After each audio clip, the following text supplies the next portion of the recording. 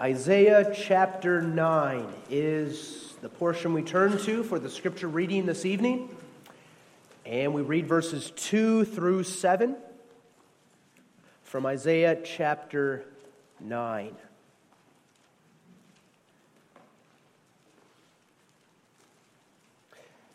After speaking a word of warning and giving a description of the misery of Judah in their sin, here now is a description of the joy and the goodness that God will provide for them. Isaiah 9, beginning at verse 2.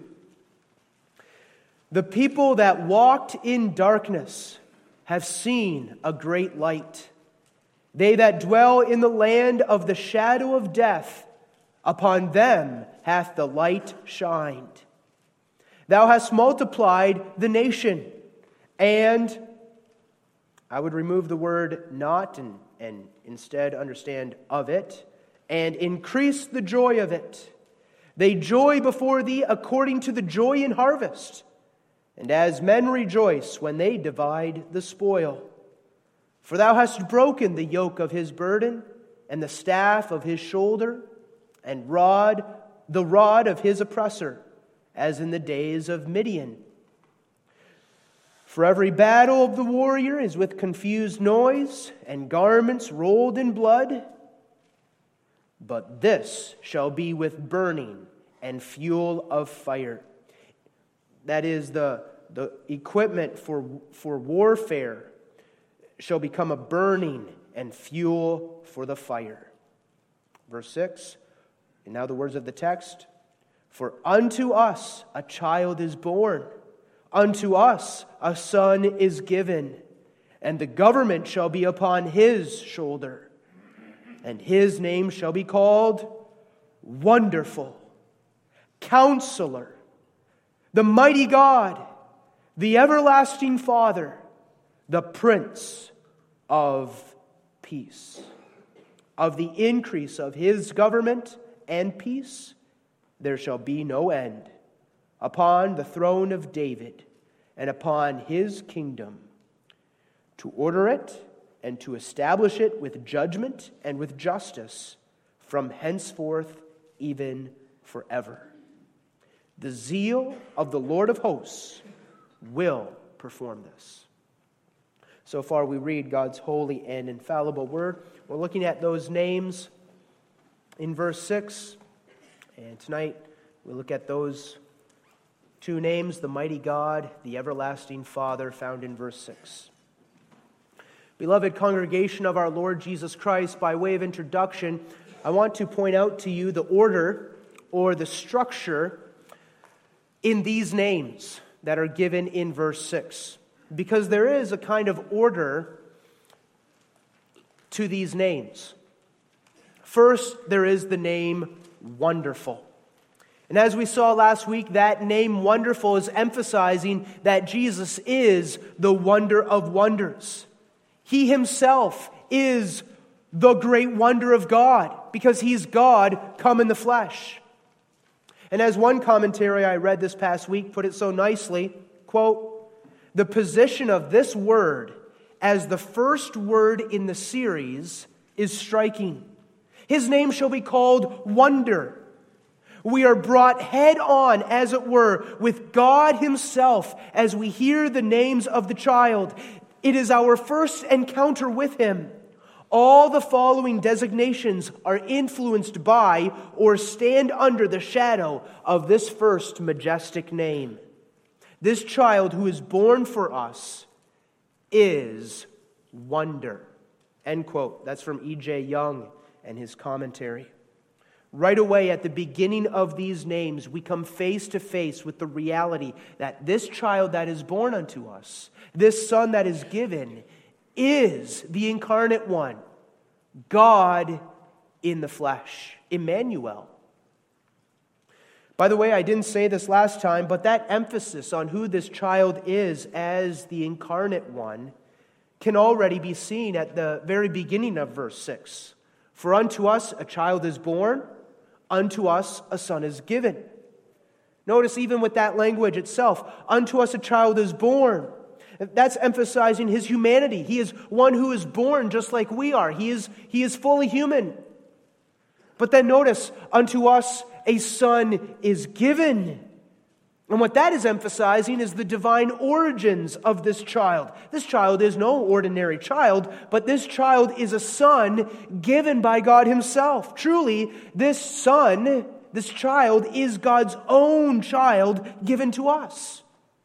He's born the Son of Man, and he's born the Son of God. He is wonderful. Second, there's the name Counselor. And as we saw last week, that name Counselor is emphasizing that this child, who will have the responsibility to rule as king, the government shall be upon his shoulders.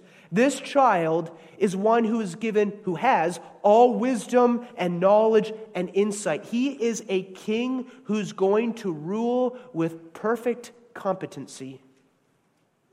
We said last week, think of King Solomon and how he needed wisdom to rule the people well, to be their counselor, to be their king, to be their guide.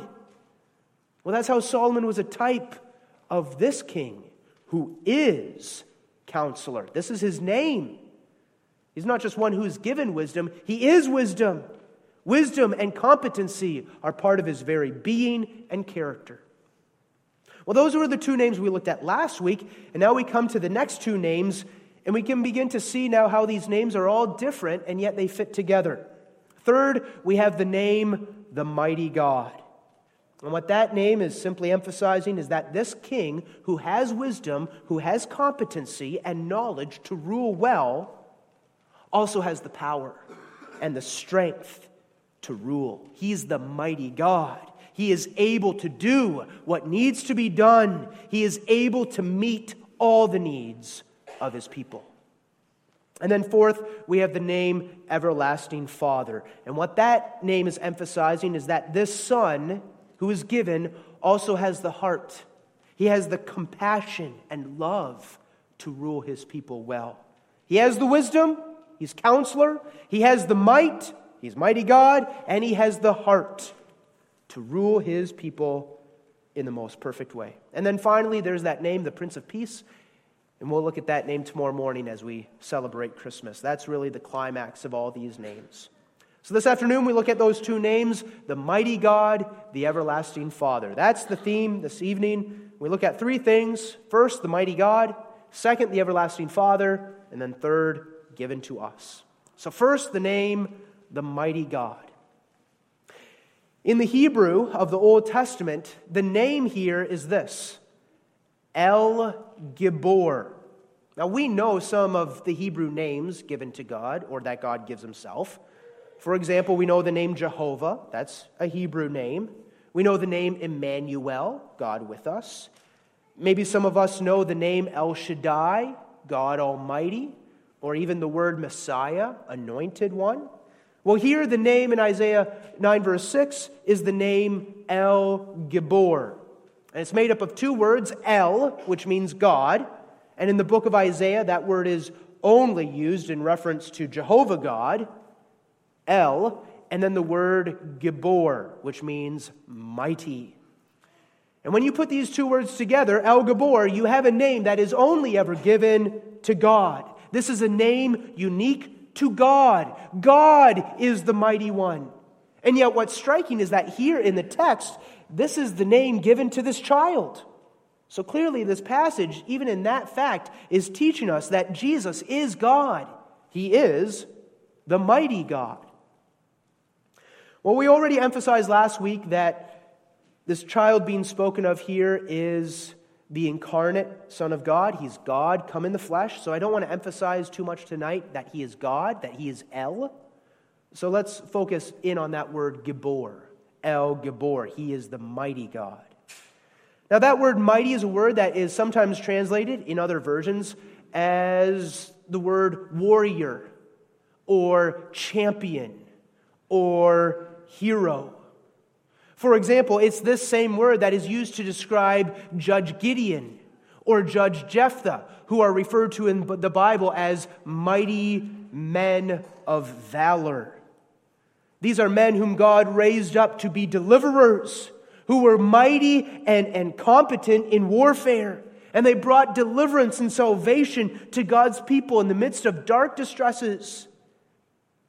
Interestingly, this word, Gibor, is also used to describe warriors who are very arrogant.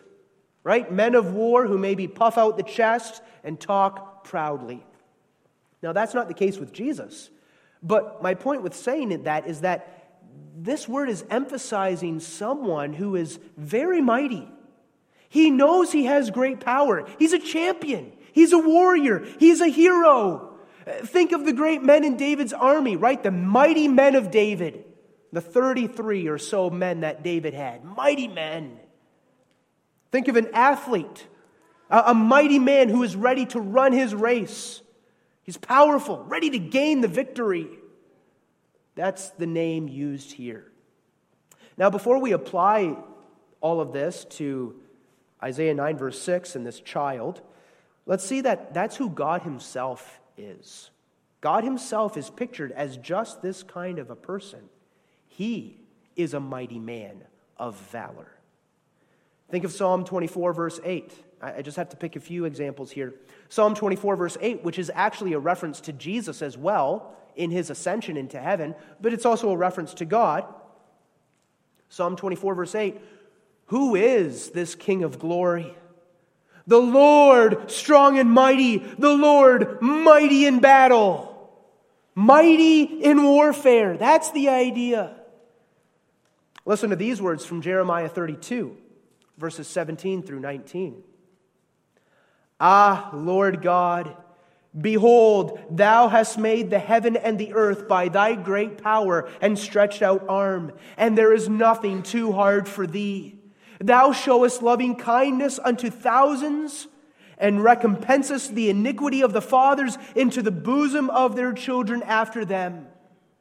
The great, the mighty God, the Lord of hosts, is his name.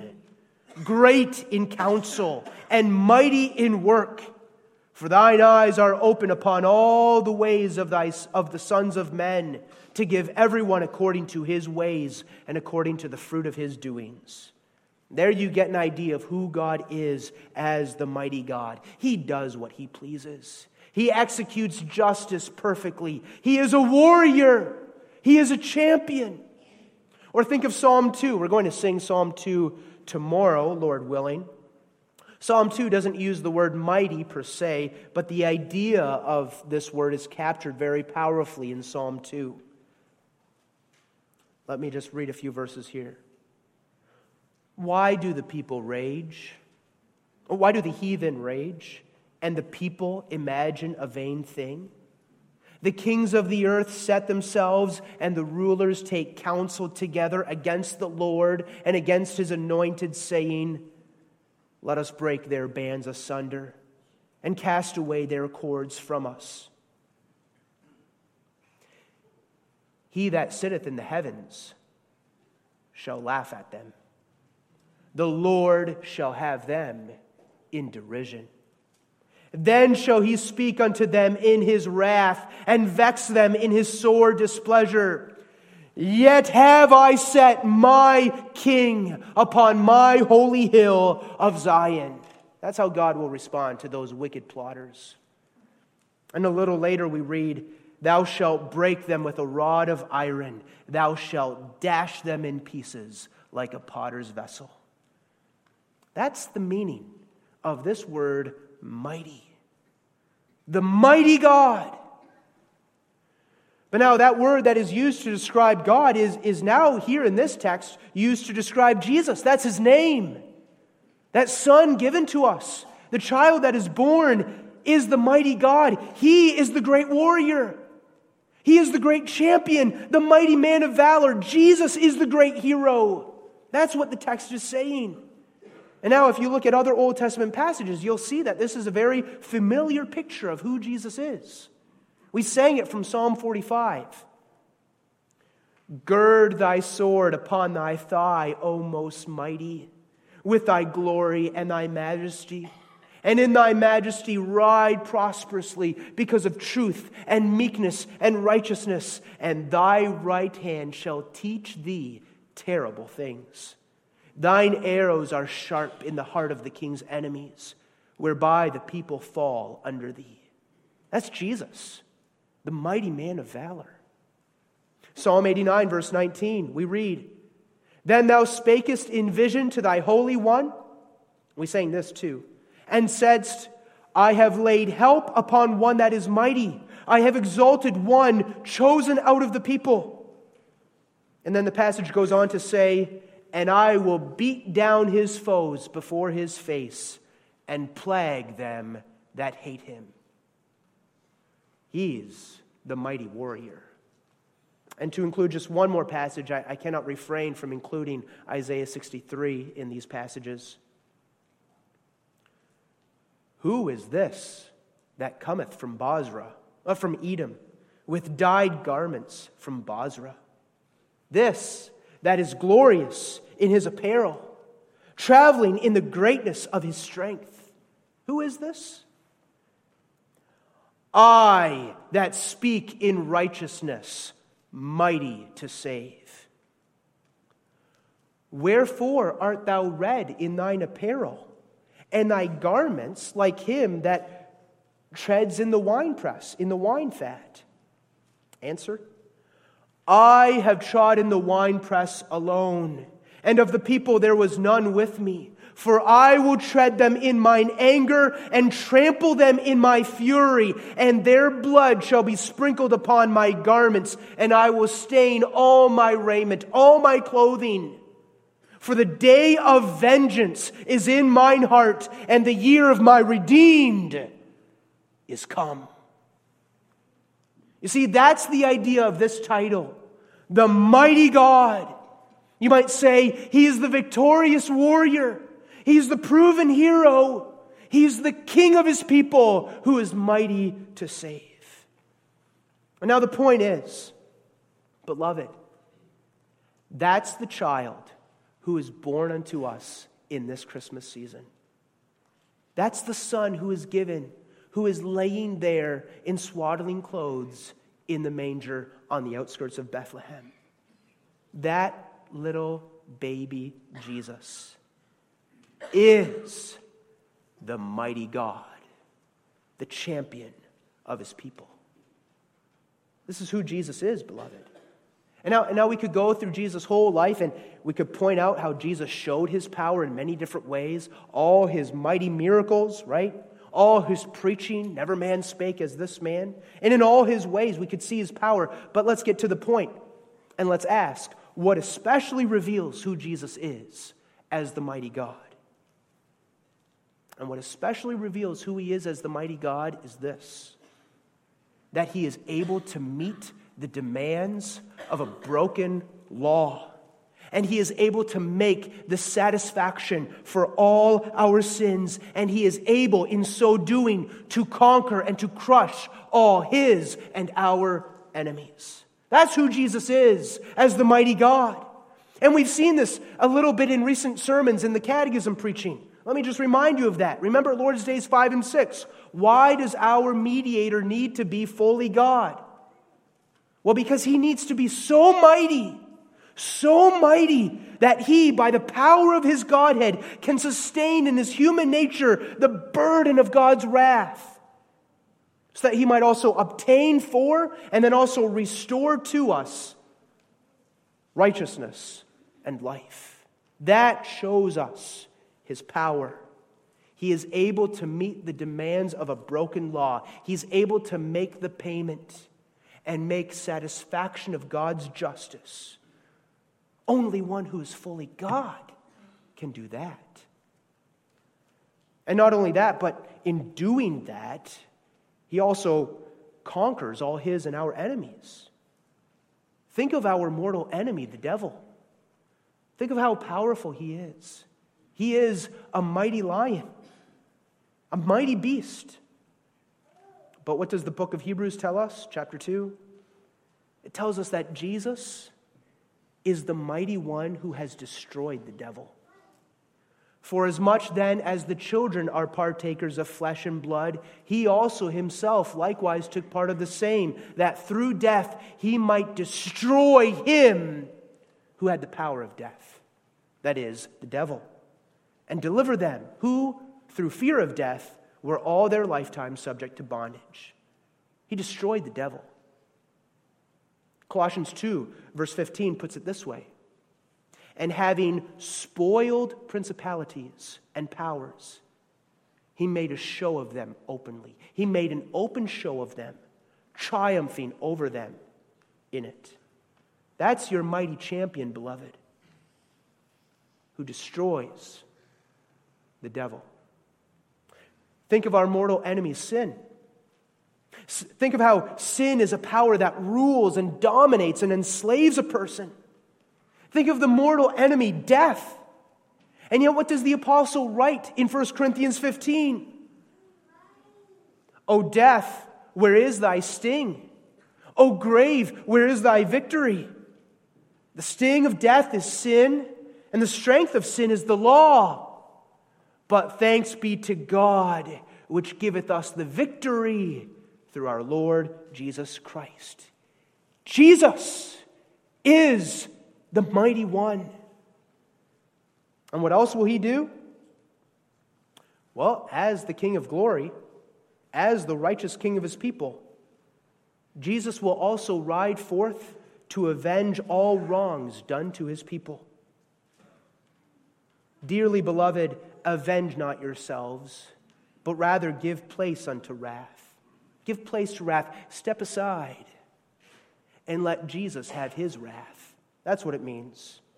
For it is written, vengeance is mine. I will repay, says the Lord, says the King. As the King of glory, he will bring victory to his people. He will rise up against all his and our enemies. He will make an open show of them.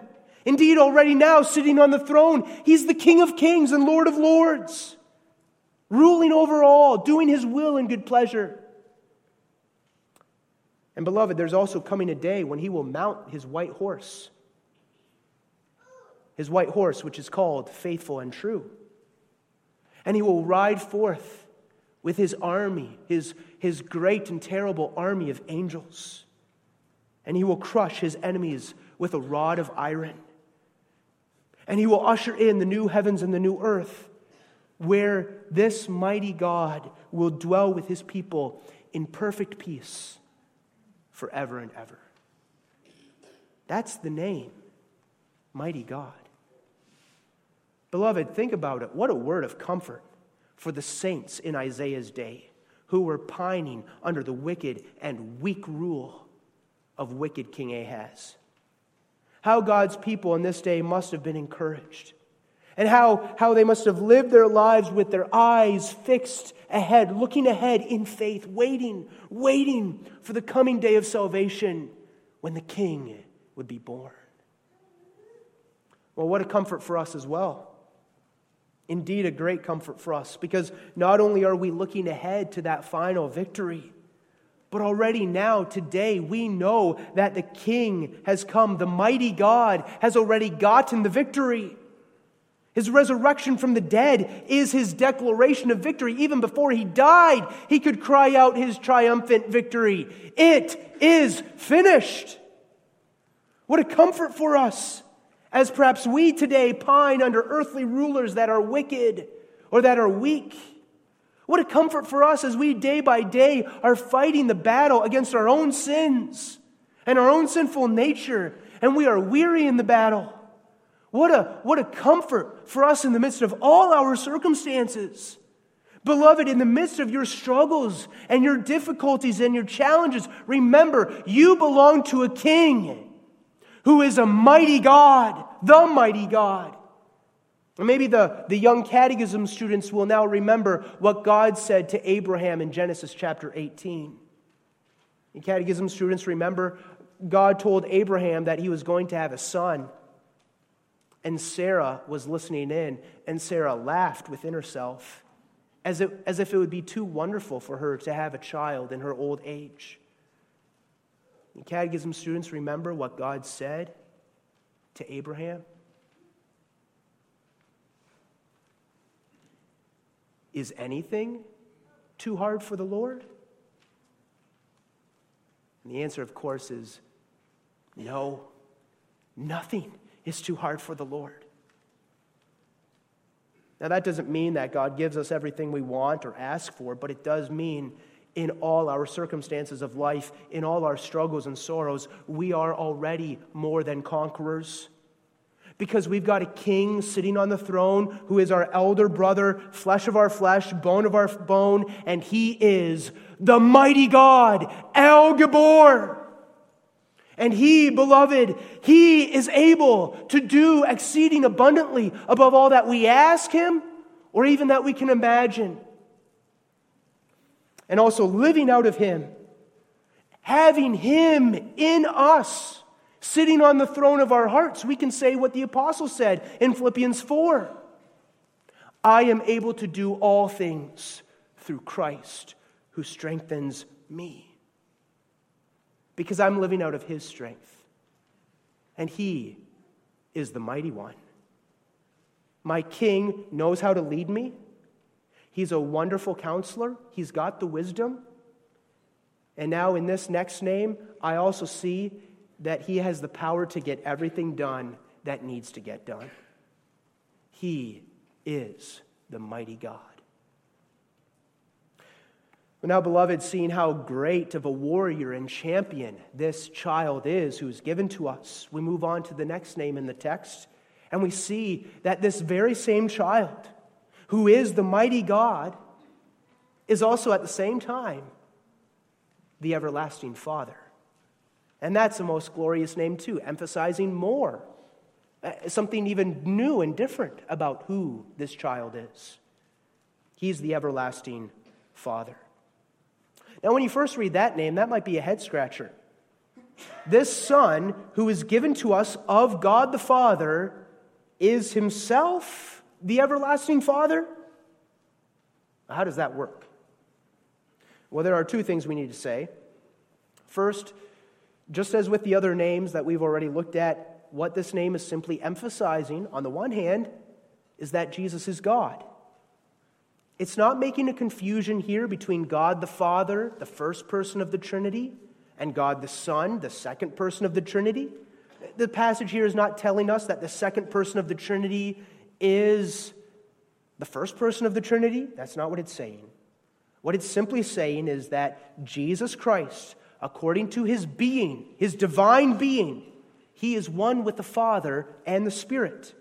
This Son that is given, this child that is born, is God. As part of the Trinity, he is the eternal Father. According to his person, he's the second person of the Trinity, who is begotten of the first person of the Trinity. But the fact is, according to his being, his divine being, he is fully God. And as fully God, he is, as I just said, with the Father and with the Spirit, he is the everlasting Father. Just for one more explanation, think about this. When we pray, Our Father who art in heaven, remember, we're not just praying to the first person of the Trinity, but we're praying to the triune God as our heavenly Father. The triune God is Father. And the second person of the Trinity, inasmuch as he subsists in the divine nature, also partakes of that name, Father. Inasmuch as he is God, he is the everlasting Father. That's the first thing we can say. But the second thing we can say is this. What the name is emphasizing is that this Son, who is given to us at Christmas time, has the disposition of a father towards us. Meaning, he is one who is compassionate, who pities his people, who loves his people, who goes to work to provide for his people's needs. As a father pities his children, so Jesus, the King, pities and loves his people. That's the idea. Now, for me personally, I guess I'm inclined to think of Jesus more as my elder brother, right? That idea, too, is common in the Scriptures. Jesus is the firstborn among many brethren. God will call him my firstborn. right? And we are also the children of God by adoption. We are his brothers and sisters. Wherefore in all things it behooved him to be made like unto his brethren. But Scripture does indicate that Jesus also relates to his people as a father. For example, maybe you remember that woman with the issue of blood for 12 years. And you remember how Jesus addressed her. Right? Jesus feels someone in the crowd touching him, and virtue goes out from him, and he says, "Who touched me?" And he turns around and he looks at this woman. And the woman falls down before him and tells her everything. And how does Jesus speak to her? Jesus says, "Daughter, daughter, thy faith hath made thee whole." He relates to his people as a father. In John 13, verse 33, Jesus addresses his disciples as little children. That's the language of a father figure. Little children, yet a little while I am with you.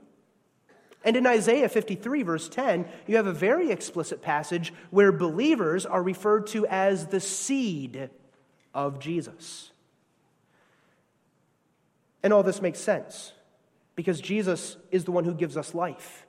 He's the one who begets us, who regenerates us, so that we're born again by his word and spirit. Right? Just as young Pastor Timothy was Paul's son in the faith, so in a certain sense we are Jesus's children in the faith. But the main point is this: this son who is given us, who is referred to here in Isaiah 9, who has the responsibility of the government upon his shoulders, he will rule his people. He will direct us as a father rules his children. Meaning, in perfect love and compassion and pity. Or again, think of a king, a good king, who lives not for himself, but who lives focused on the souls of his people. In a sense, a king is a father figure. He's jealous over the citizens, the children of his kingdom. He's protective over them. He wants to provide for them the best that he can give them. And you see, that's the character, that's the disposition of this child in the text towards his people. And what adds to the comfort of this name is this: this child, who is a king, who has this fatherly affection towards us, will have this fatherly affection towards us forever. For his name is the everlasting Father. And again, that word everlasting could be understood in two different ways. First, it could be emphasizing Jesus' deity, so that it would be understood this way: he is the eternal Father, he is the eternal God. Some even understand the words this way, that he is the Father of eternity. And that's a possibility. There's truths to uncover when you take that approach. But it would seem better to understand the word to be emphasizing that his disposition towards his people, his posture towards us as citizens of his kingdom, will always be the posture and disposition of a father. He will always have a fatherly pity towards us. Always he will have a paternal love and compassion for his people. He's always going to be jealous over his people. He's always going to defend them from their enemies and provide them all their needs.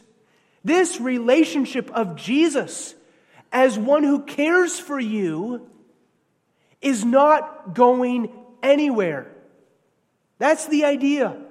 He has had a love and an affection for you from eternity. And he's going to have a love and affection for you unto all eternity. He has loved you with an everlasting love. Therefore, with loving kindness, he has drawn you to himself. And this love he has for you is not going anywhere. He's never going to lose you. He's never going to forget you. He's never going to give up on you. This is part of his very identity. This is his name. He's a father, and he rejoices in it. He loves being father to the people he has begotten again. And what does this fatherly affection look like? Well, there's many things we could think about. One example from the Bible that came to my mind this past week was the example of David. Remember David's love for his son Absalom? Even Absalom, who was leading a rebellion and an insurrection against his own father's rule, who tried to turn the entire nation against his father. Absalom was a wicked man. And yet look at how David, the father, mourned his death. You remember it well. We read in 2 Samuel 19, verse 33, "And the king was much moved and went up to the chamber over the gate and wept. And as he went, thus he said, 'O my son Absalom, my son Absalom, would God that I had died for thee. O Absalom, my son, my son.'" Really, you can't imagine the kind of love that a father or a mother has for their child. A father, if possible, if needed, is willing to lay down his own life for the life of his child. That's the love of a father. And there's no greater love than that. But now look at your king. Look at this child that is born, this son that is given. Look at Jesus. Because you see, that's exactly the love that he has for us as his children. That's why he became flesh, isn't it? That's why he was born of the Virgin Mary. Because he loved us so much that with a fatherly affection, he came to the earth and he went to the cross and he laid down his own life on behalf of his people. Jesus doesn't just say, "I would die for this people," but Jesus, moved by love, comes to the earth and actually does it. And that fatherly disposition Jesus has is a fatherly disposition he has had from eternity and that he will have to eternity. How comforting that must have been to God's people who are living under the rule of the cruel King Ahaz. In a day and age where there was so much cruelty, so much oppression, so much injustice, taking advantage of others, where there was no care for the needy. How comforting and how encouraging to think that you're going to have a king who has this kind of fatherly care and love for you. How comforting for them, how comforting for us. How painful it is when you have earthly fathers who are reflecting that and they love you, and then you have to say goodbye to them because they are not an everlasting father to you. They have their time and their day when God calls them home. How painful it is also when you have earthly fathers who don't show you this kind of love that a father ought to show you. How good it is to have a father or a father figure who is there for you, ready with counsel, right? To give you good instruction, to be your counselor. And how good it is to have a father or a father figure who is there for you and who's mighty, who's got the power to help you in your time of weakness and need.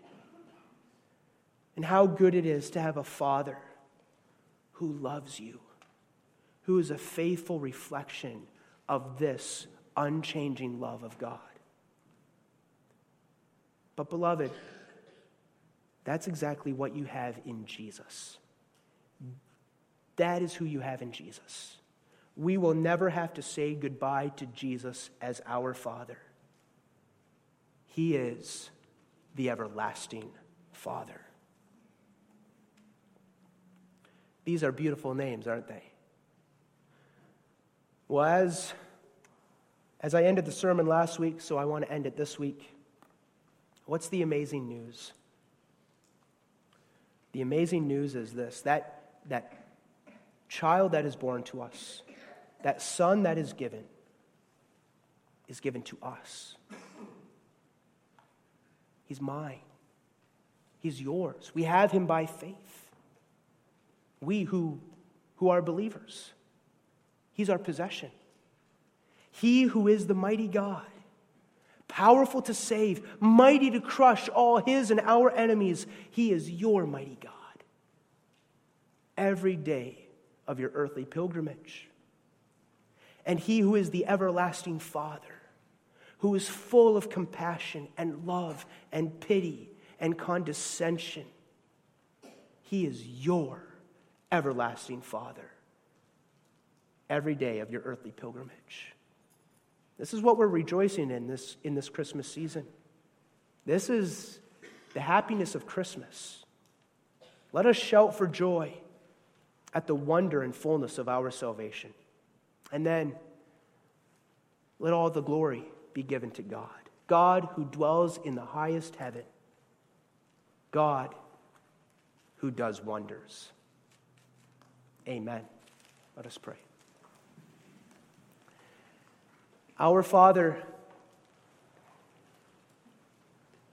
this good news puts a smile in our hearts. We are blessed indeed, O Lord, knowing Thee and knowing this child that is born, this Son that is given. And this Christmas season has meaning for us, and it is real. All the celebrations and festivities, we know the truth of what is being celebrated.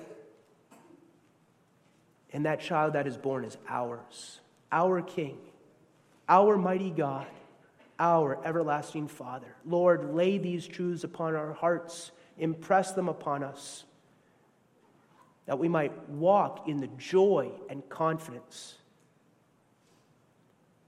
that such people ought to have who have Jesus as their King. In the mighty name of Jesus, we pray. Amen.